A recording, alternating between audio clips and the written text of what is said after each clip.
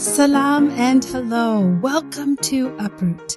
My name is Lily Bakala Piper, and I am once again so very grateful that you are tuning in to Uproot today. If you've been listening the last few weeks, you'll know that we have been talking about why Black Lives Matter. The last two episodes have focused on why Black joy and why Black journalism matters. And if you haven't listened yet, please do go back and listen to those conversations. I think you'll really enjoy them. And today we are talking about why Black sisterhood matters with Annie and Shaz Indiritu. Annie and Shaz are well-known personalities here in Nairobi.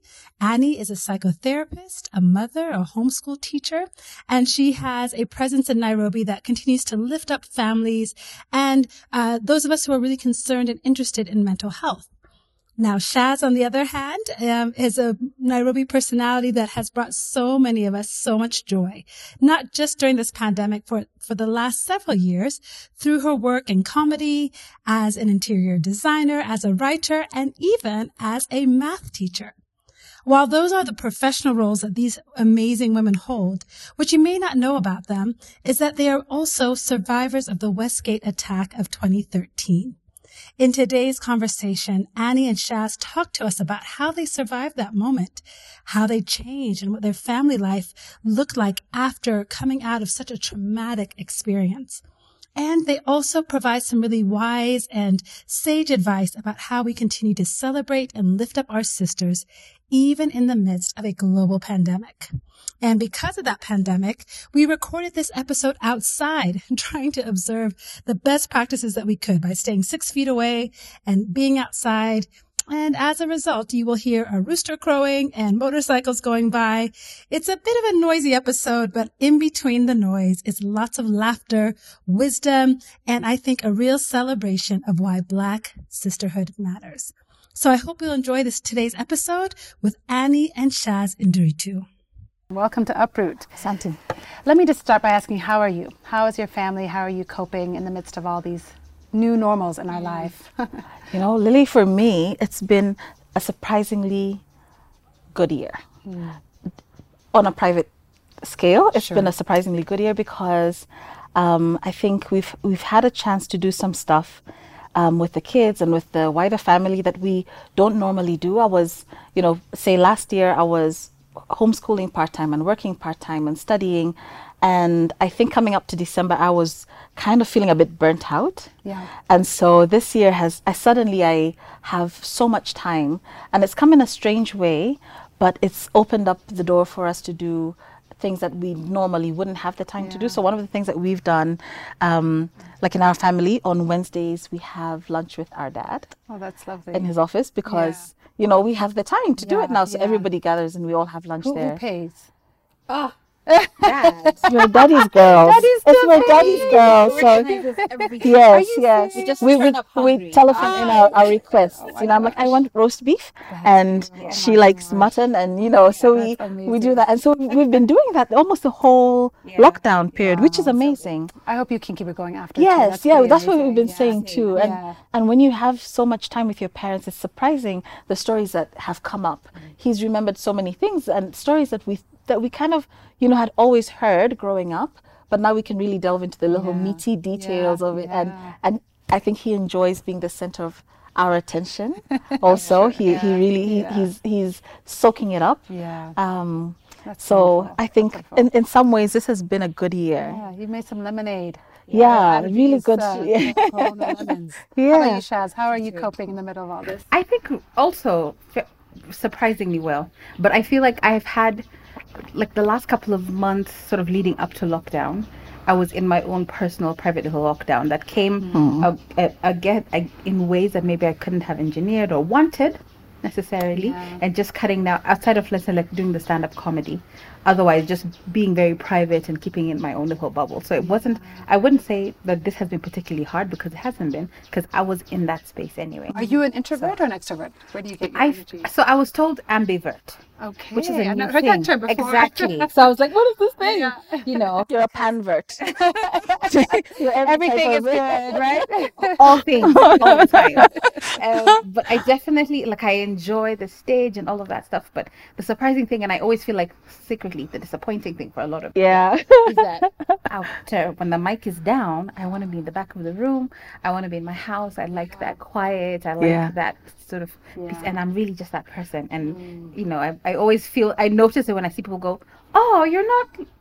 You know, swinging off the chandelier. You're not that person. Yeah. I'm like, no. At home, I'm just like this, Yeah. and I really like it. I like it. Well, you know, my husband is an introvert, and I saw a meme that I shared with him that was like, introverts have been training for this moment their whole lives, waiting for the world to lock down and slow down. So whatever, however we get our energy, if we can find a way to just Check this up on your time, you know, extrovert friends. They're not doing I well. tell They're you, struggling. and that's right one of now. me. I'm so but I'm telling you, my husband is the only one keeping me accountable. Otherwise, I would be like the super spreader of Nairobi, like going out. Hey guys, hey, you wanna hang out? Here. So exactly, hugging, kissing, all of that. But I'm learning to do better. So you know, I wanted to have you here because I've been thinking about the Black experience, and I've been troubled that in light of the Black Lives Matter movement, people are beginning to equate Black lives with trauma, with, you know, devastation, with struggle, exactly. And to me, as a Black person, I know joy. Of course, we know pain and suffering, but we know joy, we know sisterhood, we know family, we know, our experiences are, of course, as rich and as wide as any other person on the face of the earth. And as I was thinking about the next part of the series, I was like, okay, it'd be beautiful to talk about Black sisterhood because it is something that feels universal. You know, we were talking before we started recording about being in airports and in different places outside of our community, and you see another Black woman and you make eye contact, and there's this acknowledgement, right, of like, I see you and you know what's going on. And, I like you know, your hair. I like, How did you do that? And You know, it usually is a Black woman who will compliment you, especially on the always, always. especially on the hair, which is really like, I don't know, it's a beautiful thing. I don't know where it started, how we got here, but here we It are. doesn't matter what it looks like. You could be bald. Exactly. And if it looks good on you, I'm going to say, hey, Absolutely. you look really good with no hair. Absolutely, 'Cause yes. I couldn't pull no hair. Yeah, no. I think I have that. horns. Yes. I feel like I don't have an even scalp. I think so. My I scalp just is have a not big even. scalp. It just goes on and on and on. So it would be no end to that. It'd be very distracting to people around me, you know? But so, and speaking of sisterhood, I met you guys socially from our friend Moire, but I also had heard your story on Engage a few years ago where you talked about surviving Westgate. Yeah. And like many people, you were in Westgate Mall on the day that it was attacked with you together as a We were family. together. So I know it wasn't an easy thing to live through, but would you indulge us by just telling us a little bit about that day? And yeah, maybe, I know it's an involved story, and I encourage everyone who's listening to actually check out the Engage link because it's powerful, and I'll include it in the show notes. But just tell us about that day. You know, for us, Lily, one of the things is it was actually what we're talking about, the sisterhood, which is just, it was a Saturday and I'm like, what are you doing, Sharon? And she had some stuff to do and I need to do some stuff. Okay, let's do this together and then we'll get lunch and then we'll do, you know, it was that thing where your sister's at large somewhere and we can do your errands and then we can do my errands and then we can do something together. Yeah. It was such an ordinary day and it was, we spend a lot of time together. So if either of us has a gig that we're working on, we will automatically rope in the other into that thing. And so that was partly it. I was doing a gig where I was shopping for a client of mine. Okay. And shopping is not the thing that I enjoy the most, as she loves shopping. I do and too. so, oh really? Yeah. So I'm like, well, Shaz, you know, let's go do this thing. Yeah. And then we'll grab lunch at Art Cafe. And I should say, actually, one of the blessings in that thing was that our other sister, Terry, one of our other sisters, and she had 2 small children. Was she? Did she have 2? She was in the second. She was in Jordan, so she was pregnant and with a little child. Okay. And she had been in Nairobi. She was living in Mombasa at the time. Okay. And when we're together, the 3 of us are really inseparable. And 2 days before that, she had just had such a strong urge to go back home. And we're like, no, just like, let's just have the weekend together. We'll have lunch together because we were all working at the time. And we're like, we haven't really hung out this week. Just hang on and you can go on Sunday. And on Thursday, she just had this thing. It was like she was being driven out of Nairobi. And looking back, one of one of the big things that we're so grateful for is that she wasn't around, because the plan was that she would be waiting for us at Art Cafe. Wow. With her little boy. Yeah. And we'd do all our errands and then we'd meet up for lunch. And I'm so glad that she wasn't there, because then that would have been really hard on her and a small child. Of course. And we know that many people lost Yes, their lives on in that Art patio Cafe. and at Yes. Art Cafe that Yes. day. Yeah. Wow, what an incredible grace. And so we were just hanging out, doing our thing. We were in the Nakumat on the ground floor. Yeah. The Nakumat supermarket on the ground floor. And I was looking for some stuff and she was looking for something else. And it wasn't a supermarket that I was very familiar with, the layoff. And so, you know, you're kind of just walking around going from shop, where is this thing? Yeah. And then we finally find each other. And I start to ask her something. And I didn't even get to the end of that question that I was asking her when we realized that there's just an absolutely unbelievable commotion. People were running in and literally crashing into things. I have never seen anything like that. It was like when you see stampedes in movies. Yeah. It was exactly like that. And you see, for us in the shop, it's so loud that you don't hear what's happening outside. Yeah. And so we were completely unaware of what was going on until it met us where we were. Yeah. And Shaz, you guys got separated at this point when she's looking around for things. You were not together at that moment? So we had just gotten back together. I tried to ask her something. Okay. And then we saw people running and screaming. And it was a kind of pandemonium that's very difficult to describe.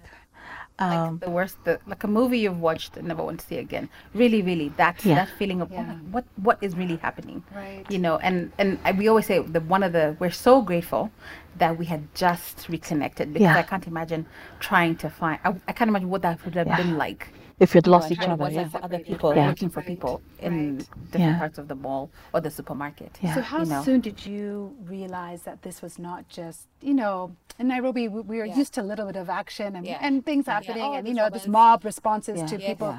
When did you realize this was not the normal kind of incident?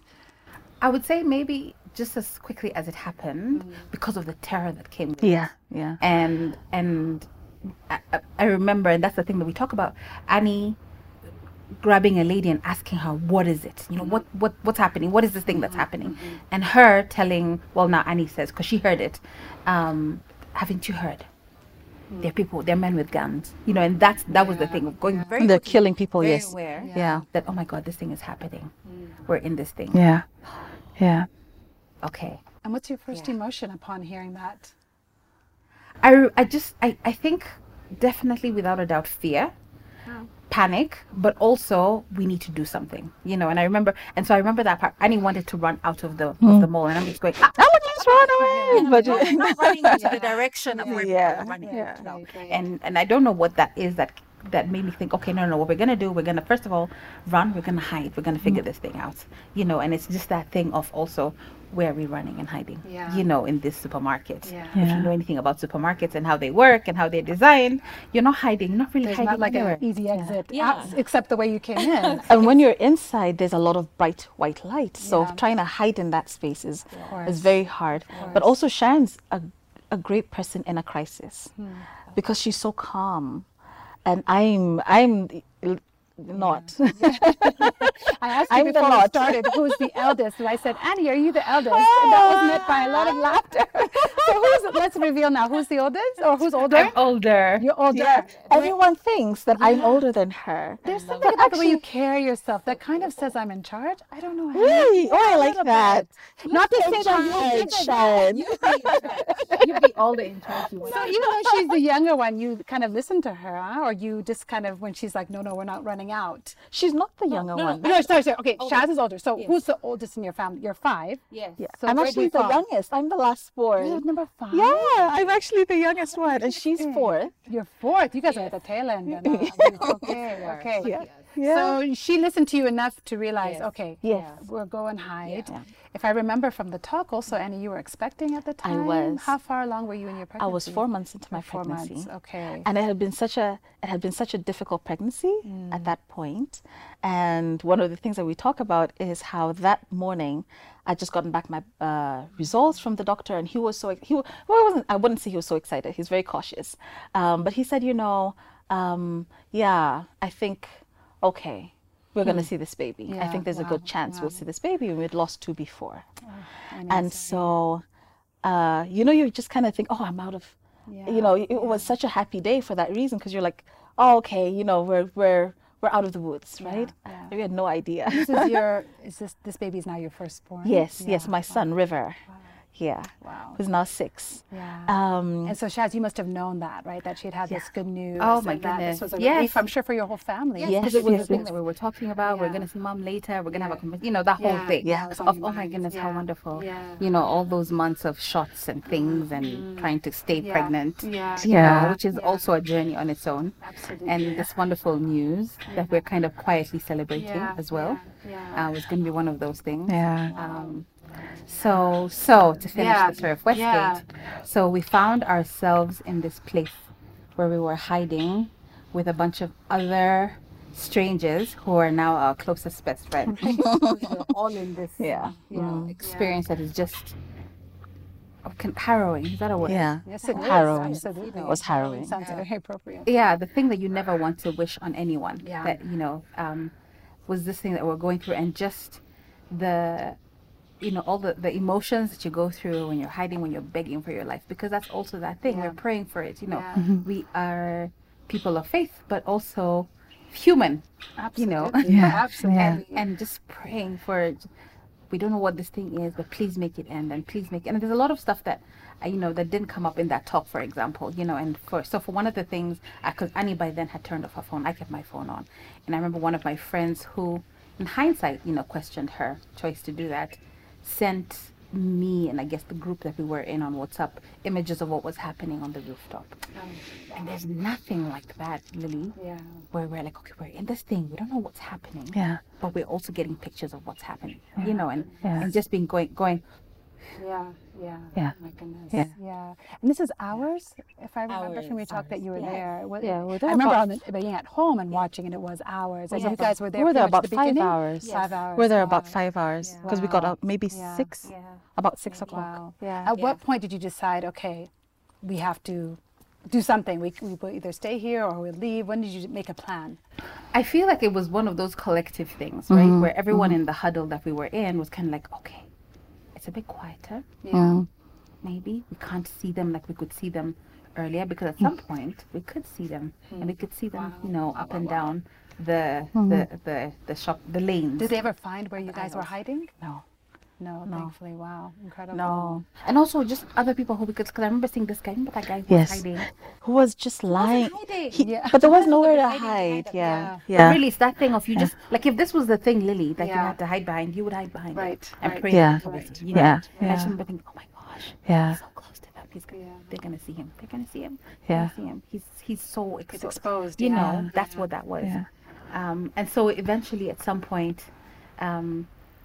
when the rounds that had stopped and had gotten quite long enough, and I can't even tell you what was the thing that made us decide. And it wasn't dead quiet, because one of the things I remember is the Nakoma radio was still playing music and all that. It would come on and off. It was the most that annoying must have thing. Been also like otherworldly, like what reality are we really in? It's that thing, honestly, Lily, like I remember I talk about this a bunch of times of how you can be in in the same situation, it's a horrible situation, but 2 different things happening at the exact same time. So we're here, we're praying, like, oh God, please, let's get us out of here. But also, Mary Shackles. Yes, Shackles was playing. And I think maybe it's a self-protection mechanism. It is. I think so. Mind is a that sort of thing. Yeah. Maybe that's what, because they always talk about. If you can get a break, you will take the break. You could be in such a horrible situation, but if there's something that can give your mind a break, you will actually take the break. Which is all the little weird things that we realized that we noticed after being there for such a long time. So then it gets quiet, you decide to leave, your phone is on. If I remember from your talk also, you'd been a little bit in touch with your family. Yes. But also, obviously, you're not carrying on play by play of what's happening, but they knew you were there. They knew you were in danger. Yeah, and then at some point we're like, okay, turn this phone off. Because everyone kind of went and did the, okay, where do we go? Right. That thing. Because you have to collectively agree, right? Yes. Do we stay or do we go? Exactly. Right. And then us coming out of where we were hiding with the people we were with, and then also discovering that there were other people who were hiding. Just also coming out of different places. You just made a mad dash out of Nakumat? No. So someone had hit the main switch. So it was actually dark, but there was a little ambient light coming in. Okay. But then also with all the fighting, a lot of shelves had fallen over. Okay. And stuff had spilt on the floor, and so we were trying not to go through the entrance. Okay. So we're trying to look for to go through the cold room and the exit through the cold room, the storage, which is not something that Okay. So it wasn't familiar. It wasn't a familiar route that we were using, but then also you're stepping over a lot of things, you know. And I remember one thing for me, I remember praying, just saying, I just didn't want to see. I didn't want to see.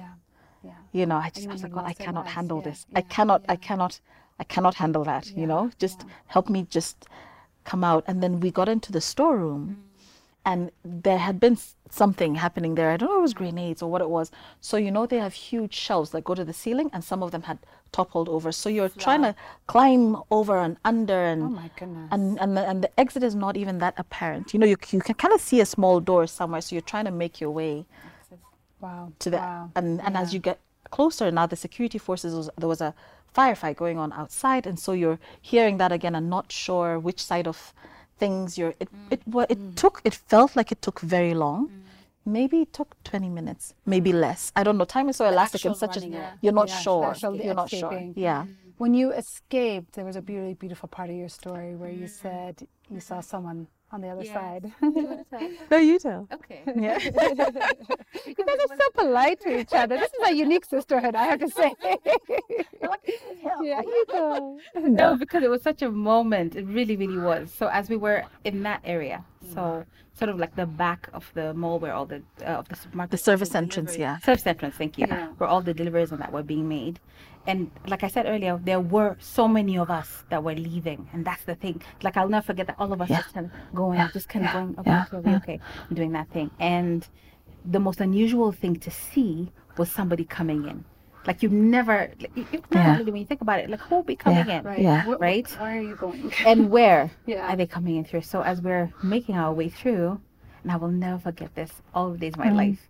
I remember coming closer to this figure of this person that was coming into the mall, and then having a moment and going, honey, that's Dad. Yeah. Oh my God. Yeah. Yeah. Please don't make me cry at the beginning of the podcast. I haven't even asked you any real questions yet. But really, that's a thing that my dad actually came to look for us. And it's the thing of, by the time he was coming to look for us, we were not in touch. Yeah. Your phone had gone off? No. It wasn't that thing. So he had no way, when you think about it, of knowing how to get in. Yeah. And we think of so many other things that are around that, of him coming to get us. Yeah. You know, the fact that somehow he managed to convince these whoever they KDF, were, because the place had already been taken over by the military, and he just kind of was like, no, you don't understand, my girls are in there, and he was like, no civilians are in there. He's like, yes, fine, but my girls are in. What you're not hearing me say. And he had left his car quite far up and was walking in, because no cars by then, so we were able to come close to them. And thankfully he was coming. We sometimes have this conversation with him and say, Dad, where were you going to? He says, I don't know. I don't know where. I knew you were in there. I was just going in there, you know. Amazing. And we talk about this in the talk, that he said he had said a prayer and just said, you know, God, just make it easy. Just bring my girls right to where I am. I'm going, and just bring them to me. And it was like we had arranged to meet there. The ease with which we found each other in that mayhem. And again, it was Sharon who had the presentness of mind to see that was Dad, because I was like high on adrenaline. I was going to run all the way to Karen. I was not looking for people in the crowd. I was ready to you know, wherever, you know. Kipchoge was coming out. You were out. I was trying, exactly. And you know that it makes things like, you know, when you see movies and you know, this experience made me understand a lot of things that we see in movies, like when you see people just kind of getting lost in when a disaster's happened and they just keep running. I understood what that feels like. It is just an impulse to be as far away as possible from and you don't have the wherewithal to think, oh, let me get my bearings and what is the most logical thing to do. I didn't have it. For me, I was just done with Westgate. You know, I wanted out, you know. And so Sharon sees that. Yeah. And so we go to Dad. And we go to Dad. And these two, Dad and Annie, lose it. Yeah, we're emotional people. Can we keep walking? Maybe just get out.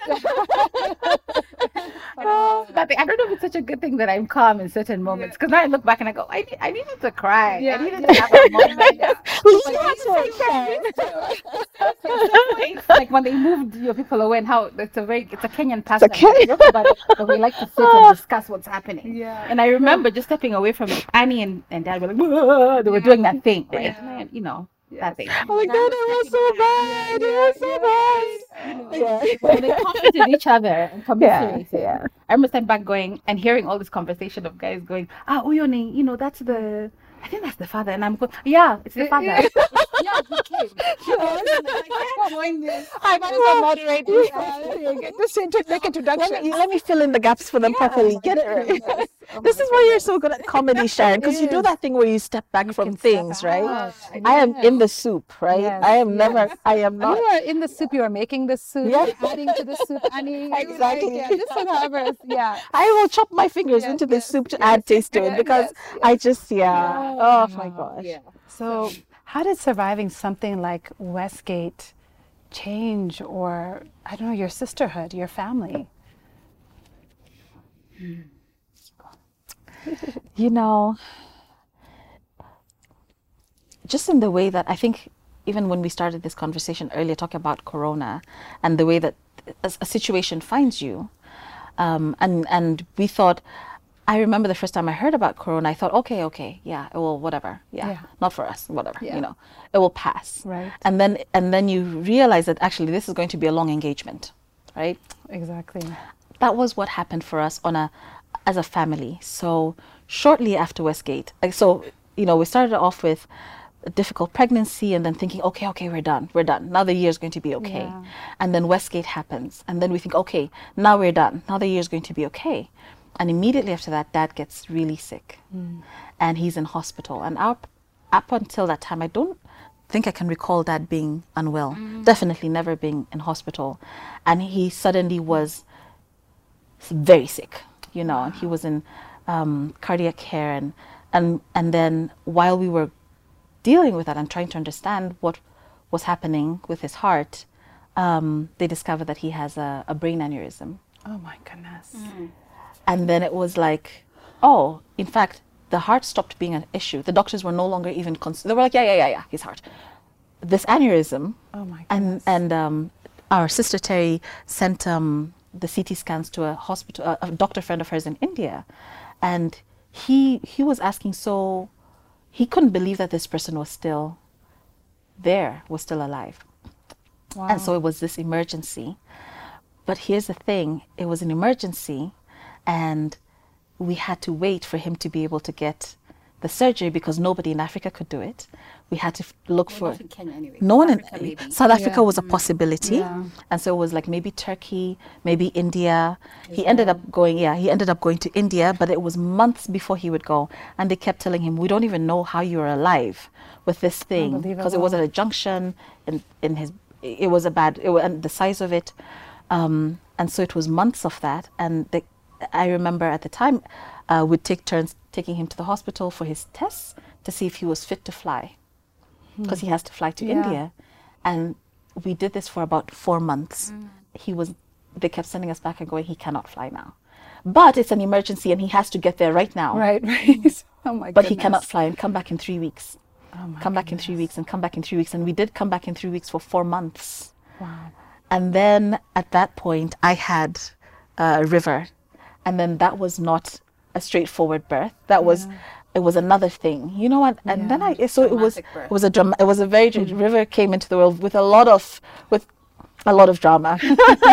And so it felt like, as a family, that we didn't even have time, I think, to really process it. Because there was another thing, and then there was another thing, and then Dad was off to India. A week after River was born, Dad was off to India for his surgery, and he went with Sharon and Mom, and then came back. And it was about 2 years of just intense things happening, one after the other, and then Mom goes to India for surgery after that, and then so it took us a while. It was actually a couple of years before we really had in fact, I'd say, I'm not talking too much, I'd say that it wasn't until we were invited to do the Talk for Engage that we sat down and talked about, so what was your experience really like? And this was almost 5 years in, 4 years, it was 4 years in, and going, so what do you remember? Do you remember this? And what do you remember? It was a journal. Yeah. And so was that time in between, like from Westgate through all of your dad's illness, your pregnancy, do you feel like during that time you were just kind of like... You're just like 24 hours, we just take the next 24 hours. There isn't this time exactly to like really... that. But in the process, you also must be changing, right? You must also be like evolving into like a different version of yourself as a result of this. When do you think you realized... I remember, Shaz, you talked about how you didn't realize that you had a resilience in you until this happened. So at what point do you kind of look around and be like, oh, I handle traffic differently, or I handle anxiety differently, or you know what I mean? Like, when do you start to wake up and say, I think one of the things that I notice even about myself now is when you notice that, like when you're just about to lose it about something that is highly insignificant, that you're making very big. I have a lot of those moments. Please help me.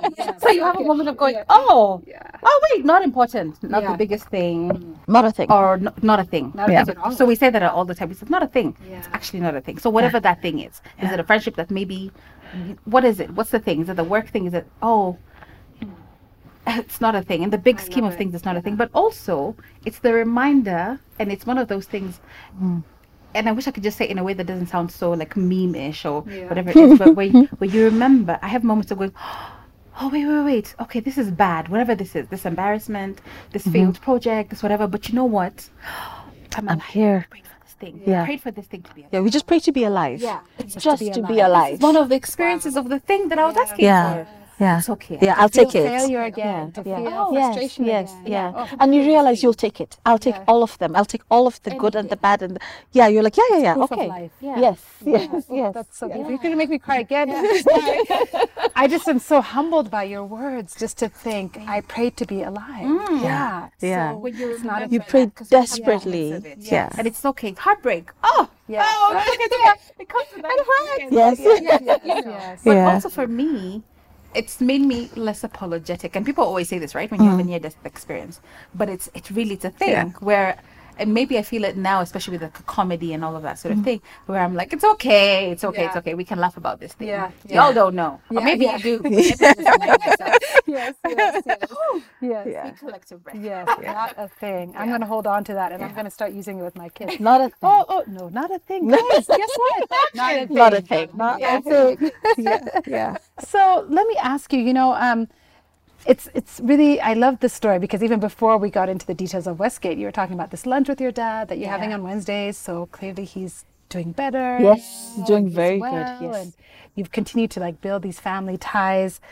When you think about not just this moment, but looking ahead, it's important for me to think about, why do Black families matter? Why does sisterhood matter? If you had to kind of crystallize that into a simple idea, what would you say?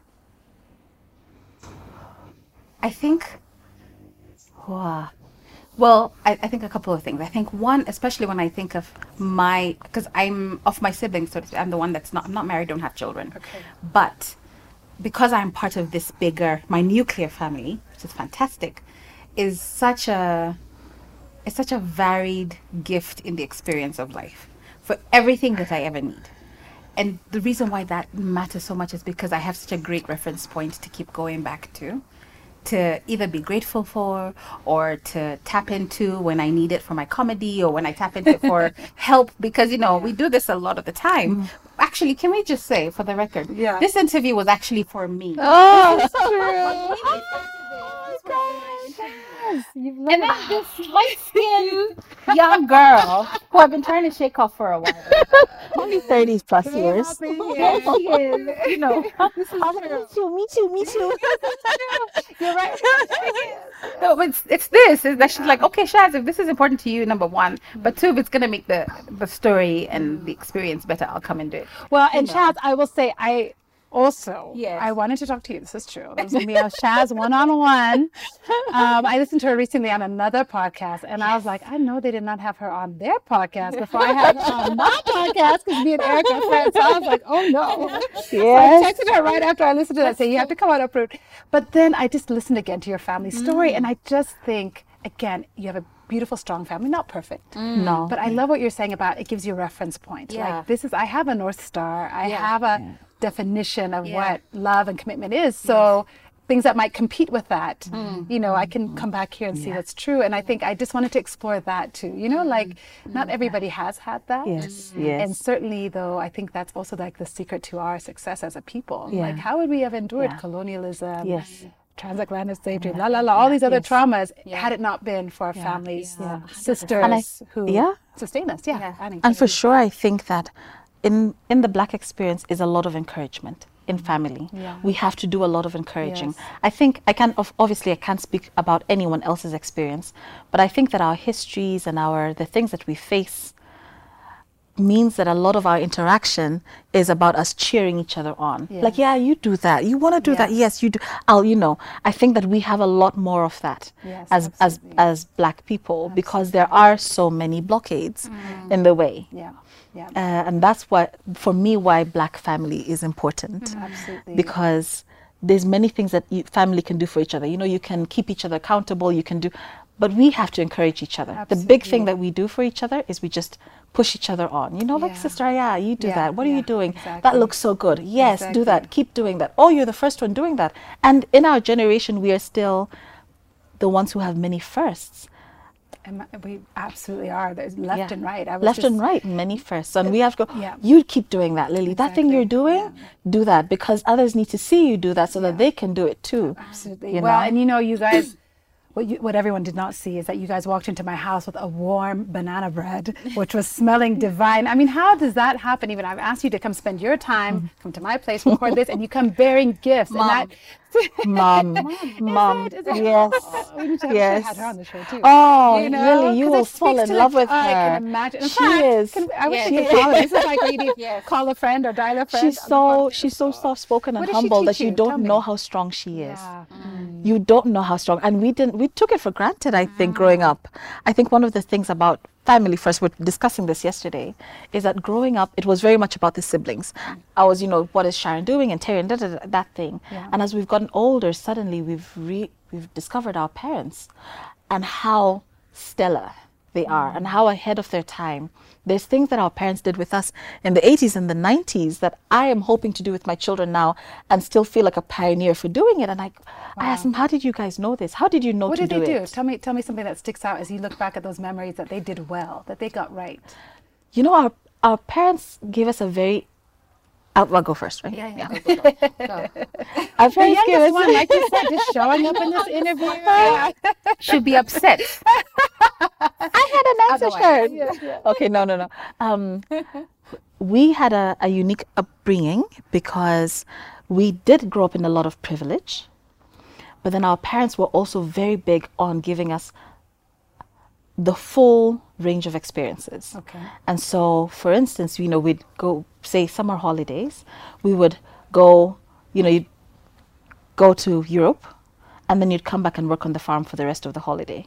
And it was that balance. What do you mean by work on the farm? Like so we had really, farms. Really Work. And our parents were strict.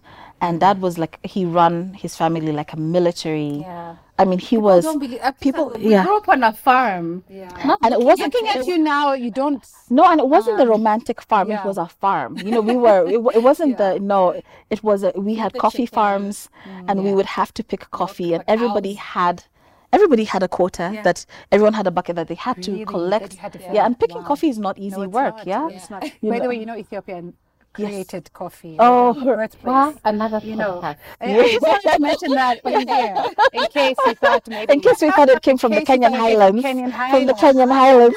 In case.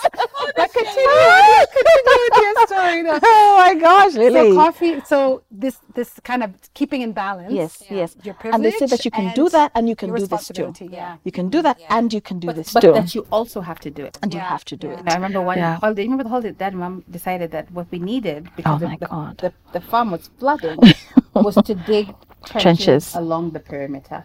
Wow! And they were like, people are going on holiday, but we have 5 children, so all of you get your bits. Everybody, and do it. yeah. And I'm like, and it was one of those things. Now we can laugh about it, but I remember going back from the holidays. Yeah, with blistered fingers. I'm being so embarrassed and so like. Yeah, we couldn't tell people what we'd done. And we were like, we were digging black cotton So soil. aren't you glad you have that story? Now, yeah, not then. Yeah. Yeah. Yeah. That's so. But then going, oh, this is hard. Why? This is Yeah. unfair. Yeah. I just want to also go to Mombasa like everyone else. Yeah, You know. but that's that resilience thing. Yeah. Because I think you can maybe teach your children resilience. You just don't know when it's going to come. Our parents weren't preparing us for a terror attack, for sure. But just giving you that grit to just do the hard thing and push until you do the thing. You know, that was the thing that they were trying to teach us. And you don't know when it's going to come. Yeah. And also pushing us in front and always doing that thing. Because, Yeah. you know, it's also... So the thing is when our parents are...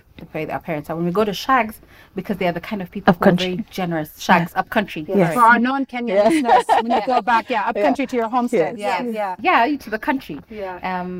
So there everyone adores them because they have done real things that have changed their lives and all of that. And it's very easy to be the city kids who just sit back and watch the thing and do all of that. And they were always like, no, we were going there at the church, we're going to sing this thing, someone write a poem, you're going to perform this thing. And we loved / resented it. Yeah. Is that fair? Yeah. You know. Mostly resented. Mostly Let's keep it real. But you still had to do it well. You had to do it and do it well. I Yeah. also think it was part of the reason why we bonded. We have our own special bonding. Yes. Yeah. So I think it's important for us to hear as parents too, those of us who have come from a history where we can look back and see, like my grandparents were all illiterate. So, you know, I don't have to look far to realize how much I have now. You know, like they were selling veggies. My grandmother's In were- living memory. Yeah, It's true. selling veggies by the side of the road. And so it's good to hear that we should keep doing those things that were hard and that brought us here. Otherwise, if we make our lives too soft for our children, what will they look back on and say, I've done? You know, had they'll to just do. be like, oh, I grew up in, in a lot of privilege and nothing else, which what a shame that would be to our legacy, to our grandparents and forebears who came before us. Let me ask you, what has your sister taught you? Annie, what has Sharon taught you? Sharon, what has Annie taught you? Sharon is And I'll say, actually, I feel bad because you have 3 other siblings. Maybe I should make it broader, but to include all of them. But I guess I'll keep it narrow for the sake of the interview. But what has your sister taught you that? I think the one thing that I find that especially now, I'm always learning from Sharon, is that she's a person who follows her conviction. And I think there's such a push to, you know, with whatever it is, whether it's her modeling or the comedy. I remember when Sharon told me she wants to do comedy. This was maybe 2-3 years ago. When was it? 2 years ago? Yeah. A year ago? December Yeah. 2000. And I just was kind of like, comedy. But the one thing I remember telling her, and I really, because I just kind of sat with it for a while and it didn't mean anything to me. I had nothing to give her. But the one thing that I know about Sharon is if Sharon wants to do something, she will find a way to make it work, whatever that thing is. So I was like, okay, we'll see. And she doesn't let anything hold her back, which is amazing to me. You know, Sharon will go, I want to do a swimsuit shoot. And I can see that in our culture, there are so many things that would tell you, that would advise you against that thing. Absolutely. This is not a good idea. Let me tell you all the reasons why it's not a good idea. And you would think that our parents who are very conservative would be the ones saying that, but they're so excited. Actually, every time she does something, and I go, this is why she's the favorite. Because I don't think anybody else could get away with this. You know, she is the favorite. It's really bad, but it's true. That's a big title to get from your sibling to call you. No, she is, yeah. I can prove it. I have receipts. I have the receipts. So the power of her conviction. That's Power a of her pretty incredible conviction. lesson to learn from your And sister. it's a gentle conviction, which is very much like our mom. Mom will never shout about what she's doing. And if you're not going to do it with her, she will never ask you twice. Yeah. Yeah. And it will get done in her own little gentle way. Yeah. And you will be co-opted without knowing that you find yourself just going along with this thing. Doing this. Yes, yeah. That's like you know. Yeah, I am not a night owl, and I find myself doing well pre-corona. Well, okay, then I can say the thing that I say that I from her. Yeah. So we were watching. So her 2 kids and their cousins. So those old 5 kids, you know, playing outside and sharing the bike, and then one bike wasn't, you know, had a flat tire. So her son River is such a joy to watch with other kids, because he enjoys his thing, but he enjoys your enjoyment for your enjoyment's sake. And she was commenting like, "Oh, this is so nice. I love how he's gonna go around the estate or whatever with all the kids and really enjoy them and encourage them and all of that sort of thing." And you know, I was like, yeah, he's really like that. But I'm going, that's exactly how Annie is in many ways, you know, because she's not a night owl, and here she is organizing a nanny and an Uber and this and the other and dinner and whatever, so she can come for my gig. So already we know she doesn't want to be out at night, but you know, comedy shows don't happen in the morning. They do not happen at 2 in the afternoon. But they No, should. they do not. We should reconsider this. I would host a midday comedy event, actually, because I'm with you. I'm at And it could be- 9:36 p.m. pretty much sharp. Thank you. Yeah. Thank you. And So- you would have Yes, you would have a whole new audience, a whole new exactly of people who group of don't people come you've out at never night. reached before. Exactly. Think about it. We're happy to be there at 3 p.m. Delighted. 3 We'll p.m. stay till 6. Yes. Even. Tell you. 6:30 even. Exactly. 7. Yes. Yeah. No, we're not doing Yeah. seven. No. We'll put Not many people will enjoy your thing that they gain nothing from, and that's the other thing, right? Because at the end of the day, I'm the one on the stage, I'm doing the thing, and da da da. it's your name in the paper. It's your Yeah. picture on Well- the Daily Nation. Was it Daily Nation recently? The big spread and the cute leather jacket, the collar popped. We saw you, Chad. yes. I still wanted to wear that leather jacket Yes. today, but I was like, it's hot. It's a bit hot. And I know I'm going to look cute, but I will be sweating. Dripping into it. Yeah. But I'm so lucky that I've learned what it's like really to champion, not just because I feel like we can also do that sort of fist bump on, you know, good to see you doing this thing on social media, thumbs up, all of that sort of thing. But actually, when you invest in someone else's thing that they enjoy doing, and for them, success, it doesn't come back to you. I was like, oh, I need to learn that thing. that's beautiful. So that's the thing I think I learned from Annie. Yeah, that's really powerful. It just makes me want to stop the interview, call my sister, send her some Yes. flowers. Oh, right that's- now, that's you know? excellent. Because that is just. Where's your sister, Lily? She is in Washington D.C. Ooh. Yeah, 7 hours behind. But we do talk. You know, one thing we've done in quarantine that's all of us like. So there's me and my sister, and we have a brother, but then we have cousins who are 2 sisters. They don't have other siblings. We grew up together. Yeah. So Yes, so we're like yes, a group of 4 sisters, and right before Corona happened, we saw each other, and you know, we're all busy, we're, you know, adults, and we said, you know, every year let's do it like a sister retreat. Like we're gonna get it, because I live here, they're actually all in DC. Anyway, we just committed to that. Corona happened, and so since then though, we have like weekly Zoom calls. And just and you know, it's noisy most of the time. I can't hear anything they're saying. They can't hear anything I'm saying. There are people walking in and out of the cameras, halfway on the ceiling. You know how those Zoom family meetings are. But there is not a single time I don't get off of that, and my heart is not full. Like it just feels like I just have new fuel, new energy for this crazy season. For sure, It's that powerful sister love and, you know, connection that very few other things can replace. So I just have a few more questions for you that I want to just talk about. You are a family of 5, 1 brother, 4 sisters. Give me some highlights. What from that childhood kind of stays with you now as an adult? Wow.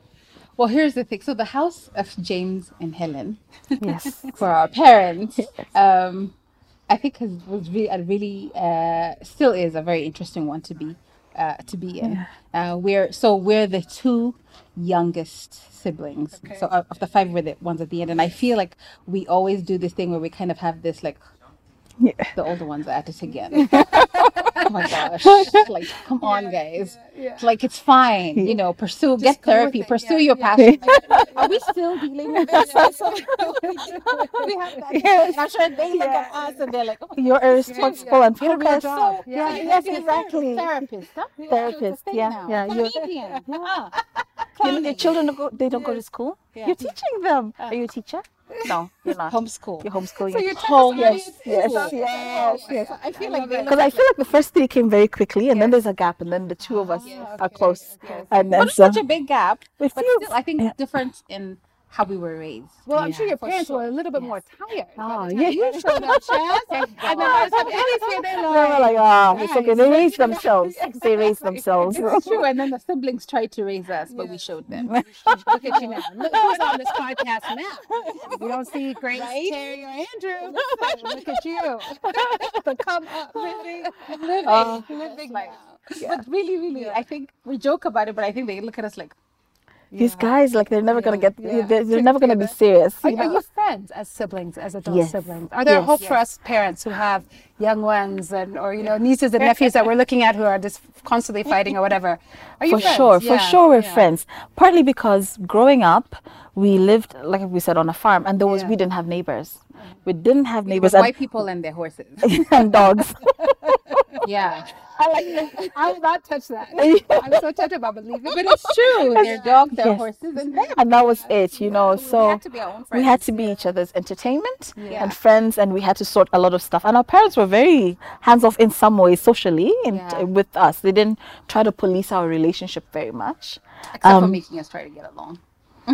Do you think they did? I think so. And I think, and the reason why I say that a lot is because I always think of how mom was always like, you guys, you have to look out for each other. There's no one else who's going to be on your side as much as you guys need to be on each other's side. And that was I definitely think so. A mom thing. Yeah. If there's anything, honestly, I know we joke about it and resilience and we say all of these things, but I think those, like those lessons definitely go from dad to a huge extent. Yeah. But the softer things, love each other, look out for each other, be Yeah. each other's cheerleader, that whole thing is definitely something that we got from mom. Yeah. And just fostering that thing and encouraging us to do that thing. And so now it comes naturally, and I wouldn't rather be doing anything else with anyone else. Genuinely, I'm siblings. Oh, that is truly, I think, every family's hope is that you will be friends, that you will choose. Yes. Because you can't choose who your siblings are. Yes, but you yes. can choose. You can choose. Yes, exactly. Friends. Yeah. So to extend that idea a little bit, how do you take care of one another? How can we take better care of not only our biological sisters, but those friends who become like sisters and become like family? How can we do that, especially in this moment? Especially in this moment, right? With all the things that are happening and all the, it's such a thing. Let me tell you. So with all the protests and all of that stuff that we've been watching now, you can't avoid, even if you're just like trying to do a social media fun binge, you can't get away from some of these images. And one of the best things that I remember seeing was this image of, it was one of those, I can't remember what state it was in America, and there was a protest of sorts, and there was a young kid who was like trying to shield this older woman from like the police or whatever was happening. And I remember just thinking, what did I just see? What is that? We don't see, I don't know that we see enough of that. And I remember just thinking, that's amazing. Because first of all, I think whoever he was trying to protect was bigger than him anyway. But him and who he was protecting from. Exactly. So there's a term when we were younger, it's called fasbodi. And so it's that person, you always put the big people up on the front because they protect. If there's a fight, They take the hit and then, the others come through. And I feel like that's what he was trying. He was like, me and my little self, this little kid, tiny kid was just like, I'll be your fasbodi, and I'm just thinking, protect women, protect Black women. That was so beautiful. And I don't know a better way of, because we can talk about it for so long. It's such a beautiful thing when it happens. It's such a beautiful thing when a guy, looks up for you, and speaks well for you on your behalf. That's such a beautiful thing. I'd love to see more of that. Well, and that's something I see from both of you. You're both very generous with your affirmation of others. And I think that is such if nothing else, a credit to your parents, a credit to who you are as people, because to be that way, just to be generous and protecting others and affirming them and encouraging them, and that's really powerful. Lily, it's that thing when it's done for you. What balm? Right? How beautiful, how nice it makes you feel to know that someone's looking out for you. I feel, if we ever got any fights when we were younger, I remember, and I tell this as a joke, but it's a thing, because I have a crown, and this kid bullied me. And so Terry, who's our older sister, but the tiniest one of us. She's tiny. She's tiny.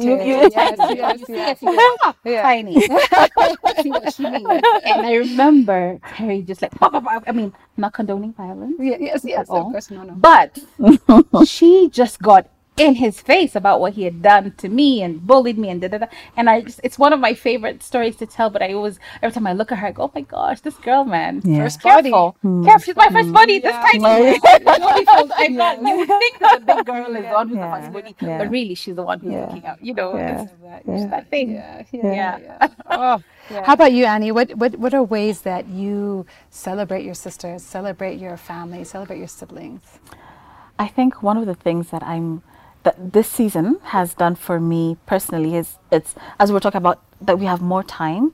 So we've been spending weekends at Sharon's house with my kids. Okay. And the most amazing thing has been to see how much my children love Tata Sharon, and that she gets into whatever it is that they're doing, and she makes it their, I mean, so we did this small thing. It's kind of started as a joke. Yeah. And then it became very serious to the children. We left out some food for the elves. And it was kind of like I was making muffins and I had just a little bit of batter. So I made little ones and I said, oh, we should leave those for the elves. Yeah. And the kids were like, yeah, we leave for the elves? Yeah. And so we got shot glasses and put milk in that. And I see where this is going. And we put it there. And I went to bed and completely forgot because I was exhausted. And in the morning, I found that Sharon had written a note from the elves. And she'd put special paper. She burnt the edges of the paper and wrote. And she, she gave them African names because elves are African. Elves.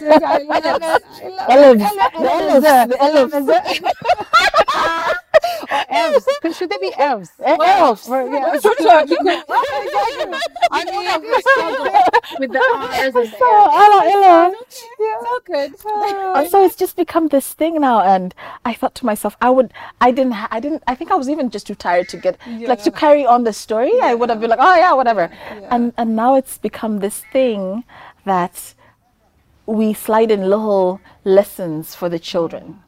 Through the elves' letters, because apparently they really listen to that. So we say you really got to brush your teeth well because the tooth fairy or whatever it is, whatever thing that she's been walking on these streets and she's saying there's too much butter on this teeth. Butter should be on the fridge. Exactly. And they listen, and it was a thing that she came up with. That's awesome. It really does take a village to raise children, because sometimes you're just too tired with your own brood. You're just like, well, I mean, and I just love it because, here you are entertaining the masses of Nairobi, Shaz, and meanwhile, your probably biggest fans are these little ones they you created for them. They absolutely adore her. That's so good. That's incredible. No, I think of my own sister who, like my eldest is about to go off to college.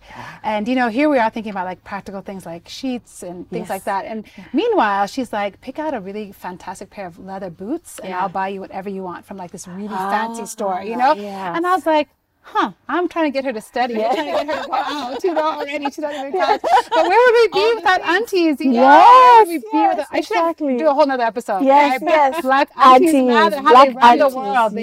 They do. I was never going to put nail polish in Rain's fingers, but then Tata Sharon, she's like, Tata Sharon, you put for me? And she's like, yes, sure. And I just come. They know where to go. Yeah, they know where to go. She knows not to bother with mommy, right? But also I have to say, these are definitely, I photograph, I do everything. These are receipts, because when I have my own yes, right, that is right, cash. I'm gonna remember exactly when your husband having this one, I was holding this one. Exactly. So it's also not completely altruistic, no. But you're so right. You're so right, because there'll be time you're not tired, Annie. Yeah. Yes, exactly. No. And then River can babysit your children. She's outsourcing. I am already. That's why we have children.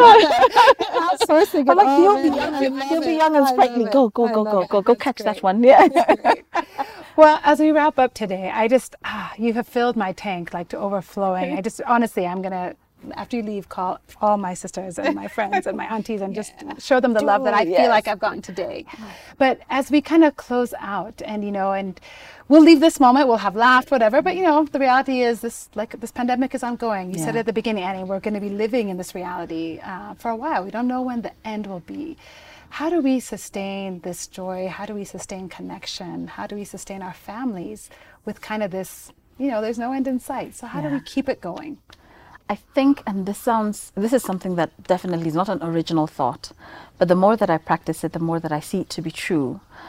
Two things I'd say is, first, be in the present moment. So if we're here together, really enjoy this moment without thinking about what am I going to do tomorrow, and because we rob the joy of this moment by thinking about tomorrow a lot of times. But the second thing is, and this is a practice that I'm saying this to myself as much as I'm saying it to anybody else, is be so fastidious about your thoughts. Really guard the things that you're allowed to enter your mind, because they enter your mind and they kind of pick momentum. And you can find yourself getting caught up in a lot of anxiety, and it's about things that are not in your control and may never happen, and so, but it can take over. Absolutely. So those are the two things that I'd say. Enjoy what's happening right now. If you're having a cup of tea with your sister, really enjoy that cup of tea. Really get into it. If you want another slice of toast, really just enjoy that next slice of toast, because you have this moment. Enjoy that moment. But without guilting yourself, or without checking out from the experience because you're thinking about tomorrow. Right? Yeah. It reminds me of what you said earlier. We prayed for this moment. We prayed to just be alive. So we prayed for this moment. moment. Is what you asked for. Exactly. Yeah, and we don't know it, but all of us prayed for this moment. Yeah, absolutely. We don't know it. Sometimes you live through something that brings it to you.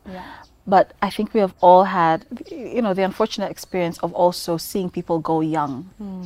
Absolutely. And here you are. And here we are. Dad talks about that all the time. Yeah. He says how for him his biggest dream growing up was that he wanted to be an adult. Yeah. That was his thing. Imagine that was because so many of his peers he had died seen, young. But then also to dare, even in these moments, and I don't know if it sounds, I don't know what it sounds, but I'm going to say it, is to dare to dream or to imagine and to believe for all those amazing things. We, even in spite of all these things, we have that thing. Again, Dad, we quote our parents a lot, but he talks about how when he was younger, so he dreamt about being an adult, but he just dreamt of, one day I'll have a car, maybe I'll have cars, and I'll have a wife, I'll have kids, and then and he remember the thing about the plane. He always thought his dream job would be like the person that loads boxes onto like planes. A cargo handler was his biggest dream. And when we look at his life now, and that's why one of the lunches has been such a good thing for us. When we look at him, I go, oh my gosh. But he's done that thing and then he's gone. It's not cars, it's not homes, it's not children. It's he had his own planes and all of that. Not just loading them, he had them. He was a pilot and he had his own. Like real poor, like not like holes in everything. Not sure where the next meal is coming from. So. That even in hard times you can be dreaming, and that those dreams will still find an answer in the God who hears us anyway, who is not bamboozled by what is happening. Absolutely. No, that's it's not cliche at all, because I was just talking to a journalist this morning and he was just saying, he dreamt as a kid and now he's seeing other kids dream bigger because he's shared his, and it does it. There's a currency to it that's really powerful, That's really awesome. That's really awesome. I forgot to ask you, so I know I said that was last, but Sharon, you're a comedian. Annie, you're a therapist and an educator. You're also an educator. I was teasing you at the beginning, saying, do you really teach math? And you're like, I'm teaching it right. Yes, you're talking fractions. Real quick, as we kind of leave this thing, where does family show up in your work? Where does sisterhood show up in your work? What have you learned, or what do you use in your profession that really is born out of being a sister? Oh, as a last born, I honestly feel like whatever I learned in school, I'm like, it's okay, I already know this. I have every personality type in my family already. I can draw for all of y'all are so complicated, This is why I'm a therapist, because I figured you all out early, I'm like, yes, this sounds like something that happened with so-and-so, I'm like, I don't need the books, no. But really, when you grow up in a big family, you have a lot of references for the way that people deal with situations. And so I do feel that that does come into my work a lot. I can draw back. What a strength. I think I would go to a therapist actually who had siblings as opposed to maybe one who didn't. I don't know if that's fair, but as a mother of a lot and one of to be myself. I think I would want somebody who can appreciate how the that shapes complexity you and the and- complexity. Yes, exactly, and those interactions and Absolutely. because all we- versions of us as well, because we've also changed. yes, exactly, yeah. How about you, Shaz? Are there any? I'm sure you pull from your family and your All comedy. the time, Lily. I'm just waiting for them to give me the okay. Just it happens even now that I should put that in my comedy and go. Yeah, she always asks me, Annie, are you over this? Yeah. Is it too soon to make this into a skit? Really, because I'm like, this is so funny. Yes. This is life. We don't even have to be mean or take things like life. Just tell exactly what happened. Just and tell it's you the just thing that hilarious. happened. So I'm always going, have you healed from this thing yet? Do you think should I ask her? Should I ask her? I think it'll be okay. Is there anything off limits where your family said, whatever, fine, but you can't talk about X? Any rules? So I feel like they will let me in time. Okay. So there are some things that maybe they're going through right now. Well, I have to say, because they are not just themselves, right? There's children, there's partners, there's all of that. There's some dynamics that I can't play with.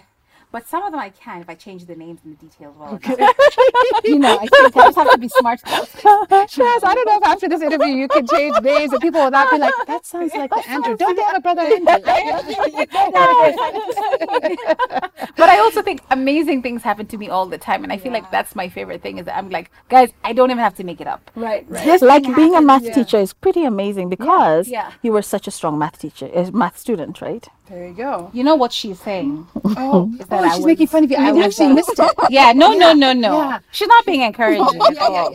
But I actually think it's the thing that makes me a better math teacher because I think I know what it's like to be like, what are all these numbers? What's going on? You know? Yeah. And now I can see when I look at the texts that are given to kids, I go, of course this will not make sense to you. Of course it wouldn't. Yeah. And also if you didn't understand that thing, I understand why this isn't going to make sense to you now. Exactly. You know, so I feel And she always says, I'm doing this for the kid at the back. yes.